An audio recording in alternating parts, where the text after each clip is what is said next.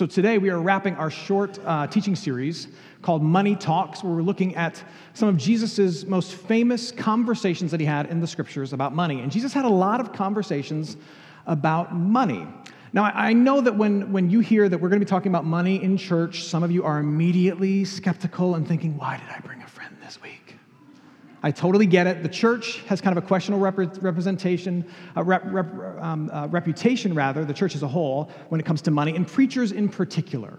The story is told of a barber in a small town who was feeling particularly generous. One day, the local sheriff walked in, and the barber said, "You know what? I'm so thankful for how you keep our community safe. Today, the haircut's on me." Next morning, barber came to the barber shop, and there were a dozen donuts waiting for him. The local florist walks in. Barber's still feeling generous, and he says, "You know what? I'm so thankful for how much beauty you add to our community. You go around planting flowers all over the place. Today, the haircut is on me." The next day, a dozen flowers waiting for the barber. In walks the local preacher. The barber's feeling generous. He says, "I'm so thankful, preacher, for the spiritual care that you provide to our community. Today's haircut is on me." Wow. The next day, he shows up to the shop. A dozen preachers are waiting for him. I understand that when it comes to the church and money and preachers talking about it, that you might have a little bit of baggage, a little bit of skepticism. I get that. Just do what you can to set that aside for the next 20 minutes or so, all right? What I really want us to wrestle with is a simple question today. The simple question is this: why aren't I more generous? Why aren't I more generous? In particular, why aren't I more generous with my money? Specifically, why aren't I more generous to the things that God has told me he cares about?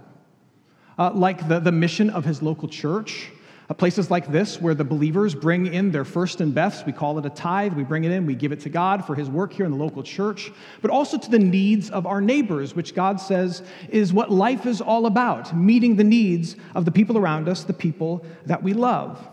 Why aren't I more generous towards the things of God? That's the question we're wrestling with.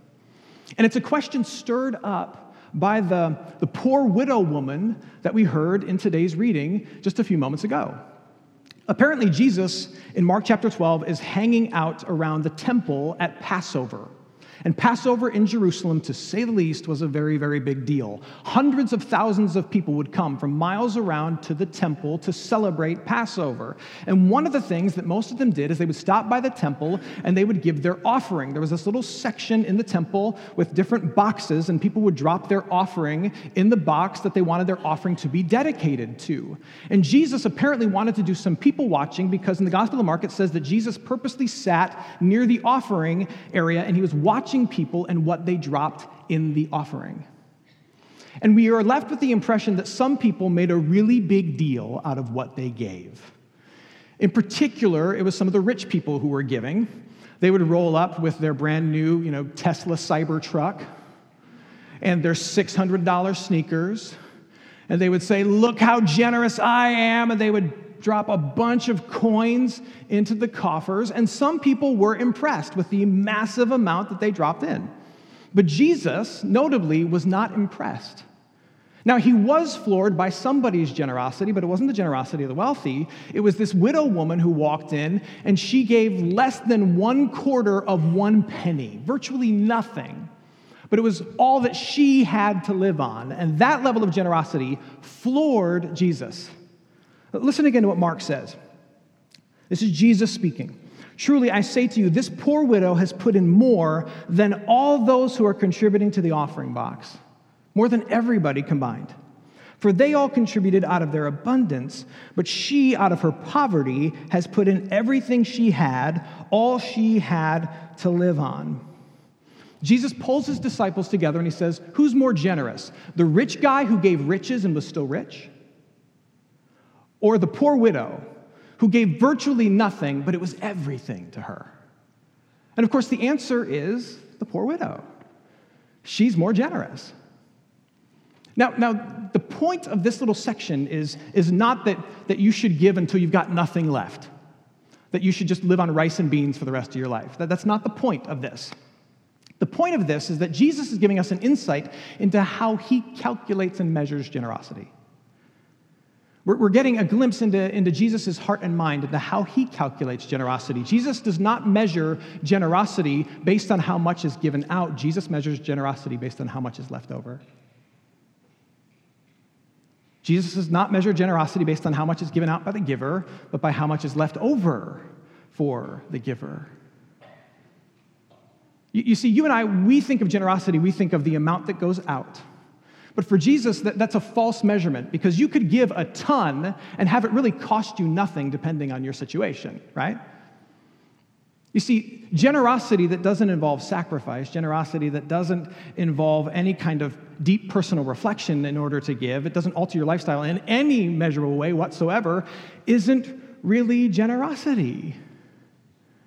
Jesus doesn't measure generosity the way that we do, which means we need to alter our original question to reflect more of what we understand now about Jesus. Our original question was, why aren't I more generous? Well, let's ask that question in light of how Jesus measures generosity, okay? The better question is this: why aren't I willing to live on a bit less in order to give more? Why is it difficult for me to live on a bit less in order to be more generous? If Jesus measures generosity not by what's given out, but what's left over, why is it so hard for me to live on a bit less in order to give more? That's the question that has us digging deep into our hearts and really wrestling around and addressing our concerns and our fears. And that's right where Jesus wants us. It makes me think of the story of a man named Charles Feeney. In January of 1997, a mystery was solved that had been boggling minds for about a decade or so. For about a decade, somebody had been giving away millions upon millions upon millions of dollars. Checks would just roll into universities and social service organizations, and no one knew where it came from or how they could ask for more. The check just came in. It was typically some kind of anonymous check with a note attached to it that said, "The giver wishes to remain anonymous." But it turns out that the person giving millions upon millions of dollars, seemingly at random, was this man named Charles Feeney. He was a successful, very, very successful businessman. And the reason it was discovered that it was him is because Forbes was putting together its list of the richest 400 people in the United States. And as they were putting together their list, they went to reconcile and double-check all of their math, and they found out that Feeney was worth only 1% of what they thought he should have been worth. And it's because he'd been giving almost all of it away. Today, Feeney is still alive. He's given away about $8 billion.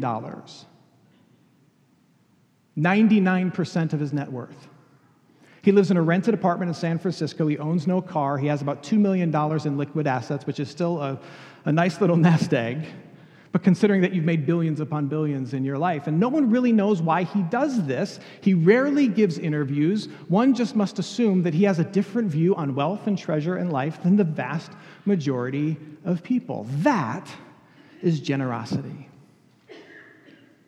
Now, the question for you and I is this: why would someone want to grow in this kind of generosity?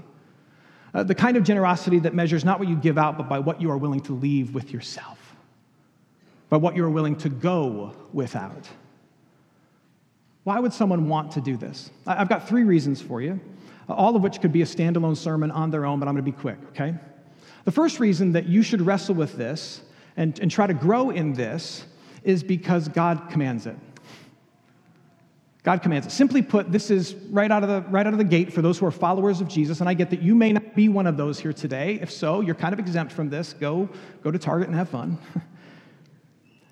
But for followers of Jesus, the primary reason we wrestle with this is because God commands it. He tells us to.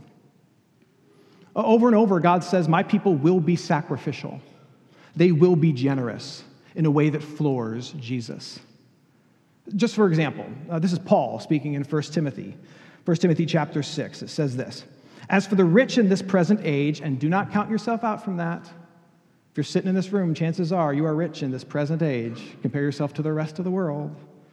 As for the rich in this present age, charge them not to be haughty or proud, not to set their hopes on the uncertainty of riches, but on God, who richly provides us with everything to enjoy. They, you, me, are to do good, to be rich in good works, to be generous with our riches, and ready to share. We give first and foremost simply because God commands us to, and we love him.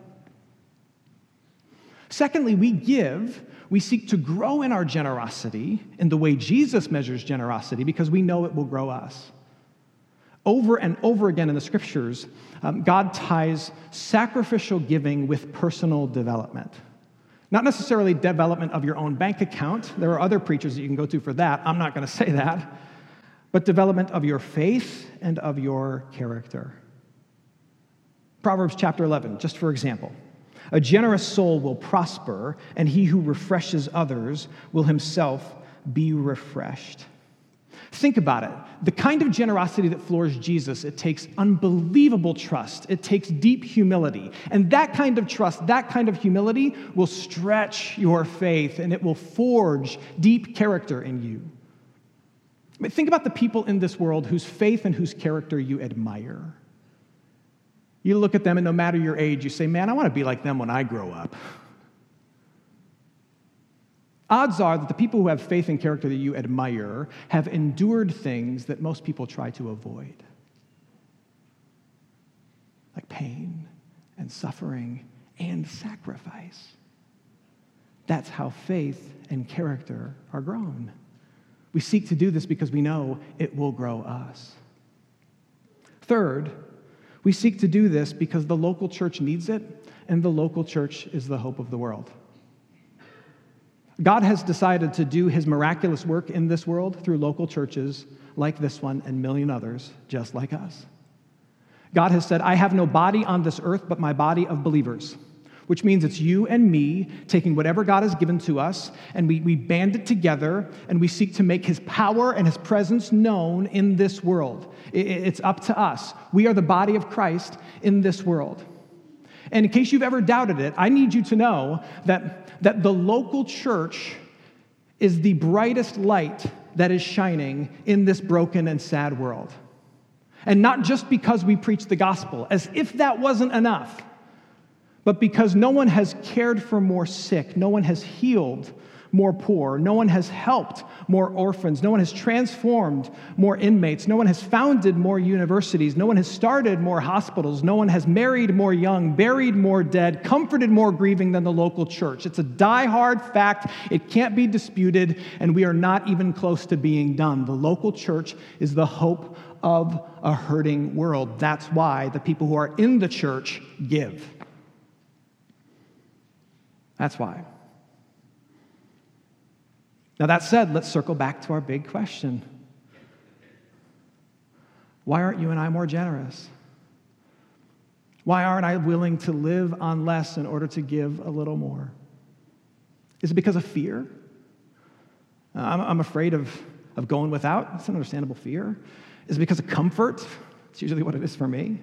I like my life the way it is. Thank you very much. Or perhaps it's just because ignorance. And I don't mean saying like you're dumb or I'm dumb. I'm saying like ignorance of the very question. Like maybe this is the first time that anyone has ever pressed you to wrestle with this virtue of biblical generosity. You've just never really had to wrestle with that question before. What is it? Why aren't you and I more generous? I don't know what it is for you, but I know how you and I can continue to grow in this. How you and I can continue to grow in this if you desire to grow. If you want to grow in generosity the way Jesus measures generosity, the first thing is you grow in grace. And what I mean by that is that you grow in your appreciation of just how extravagantly, awesomely generous God is to you each moment of every day. That there are millions of blessings and gifts, starting with the breath in your lungs, that we fail to appreciate. You grow in your appreciation of those little things, those big things, and the best thing, which is the fact that he forgives every single thing you've ever done or ever will do. You are constantly walking around in mountains of mercy. And you grow in that grace by relentlessly confessing your issues and hearing him absolve you over and over and over again, saying, I forgive you, I forgive you, I forgive you, I forgive you, I love you. You grow in grace by developing a habit of gratitude whereby you experience any little blessing and you immediately look up and say, thank you. Short line at Starbucks, thank you. The smell of new shoes, thank you. Kids who weren't bratty today, thank you. A coworker who helped me out, thank you.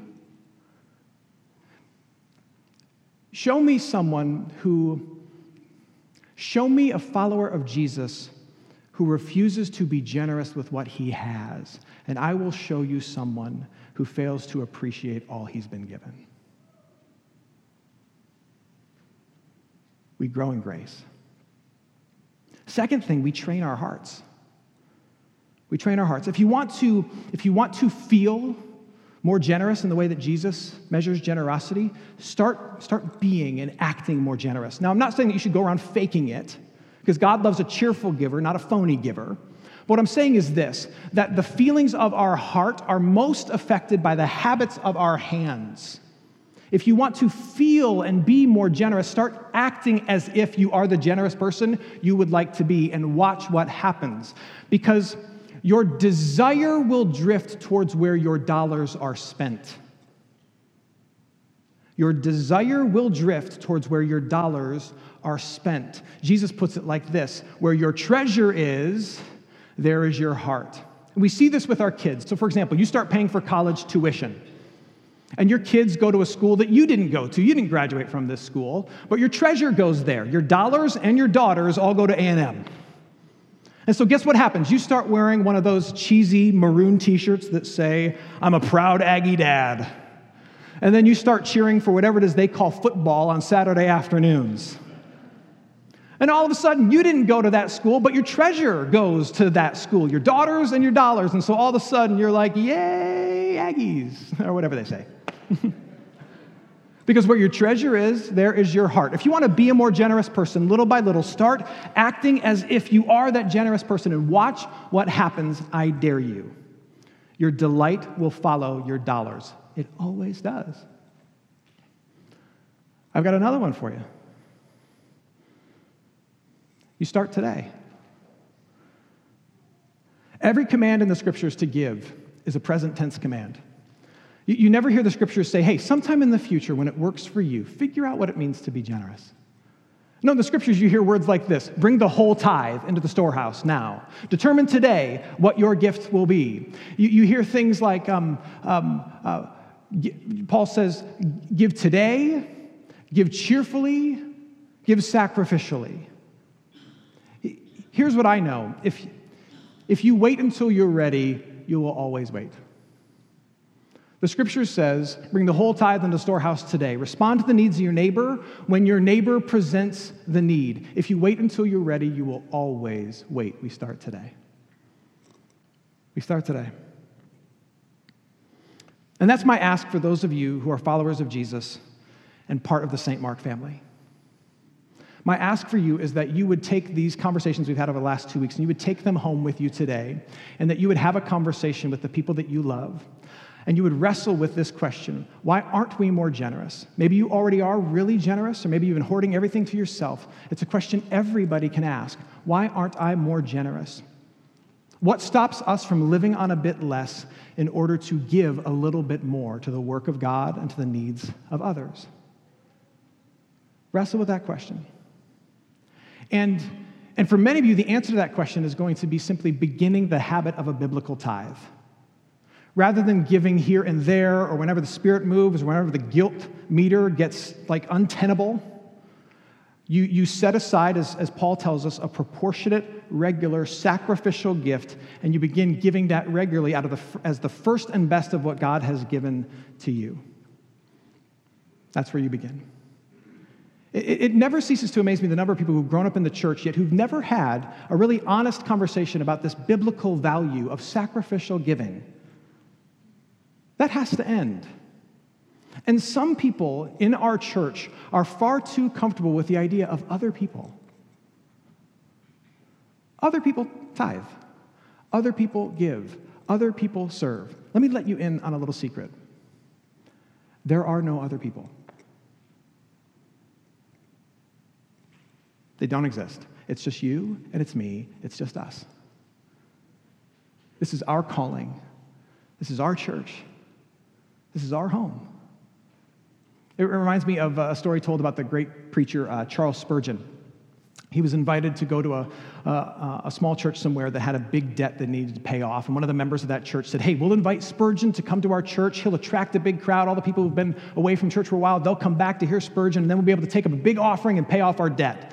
And so he personally invited Charles Spurgeon to come to his church to help them pay off their debt.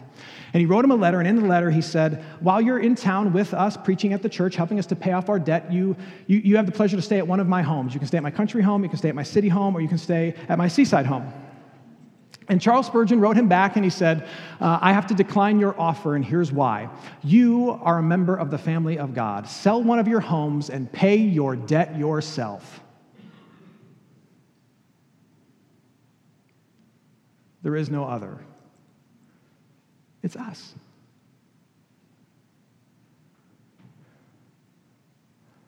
Why aren't I more generous? Why is it so hard for me to live on a little bit less in order to give a little bit more to my neighbor or to God's work? Why is that so hard for me? Wrestle with that.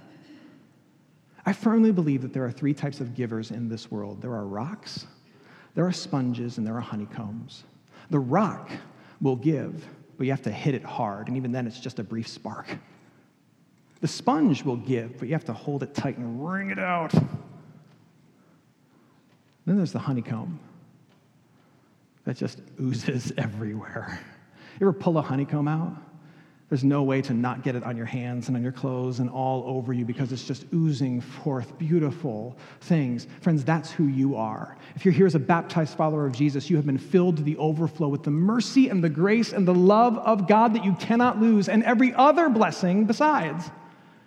You are overflowing, and may the blessings God has given to you not have to be hit in order to be given, not have to be wrung out in order to be experienced. May they flow freely from you into the hands of your friends and your family and your church and your community so that no one can leave your presence without having something of you on them.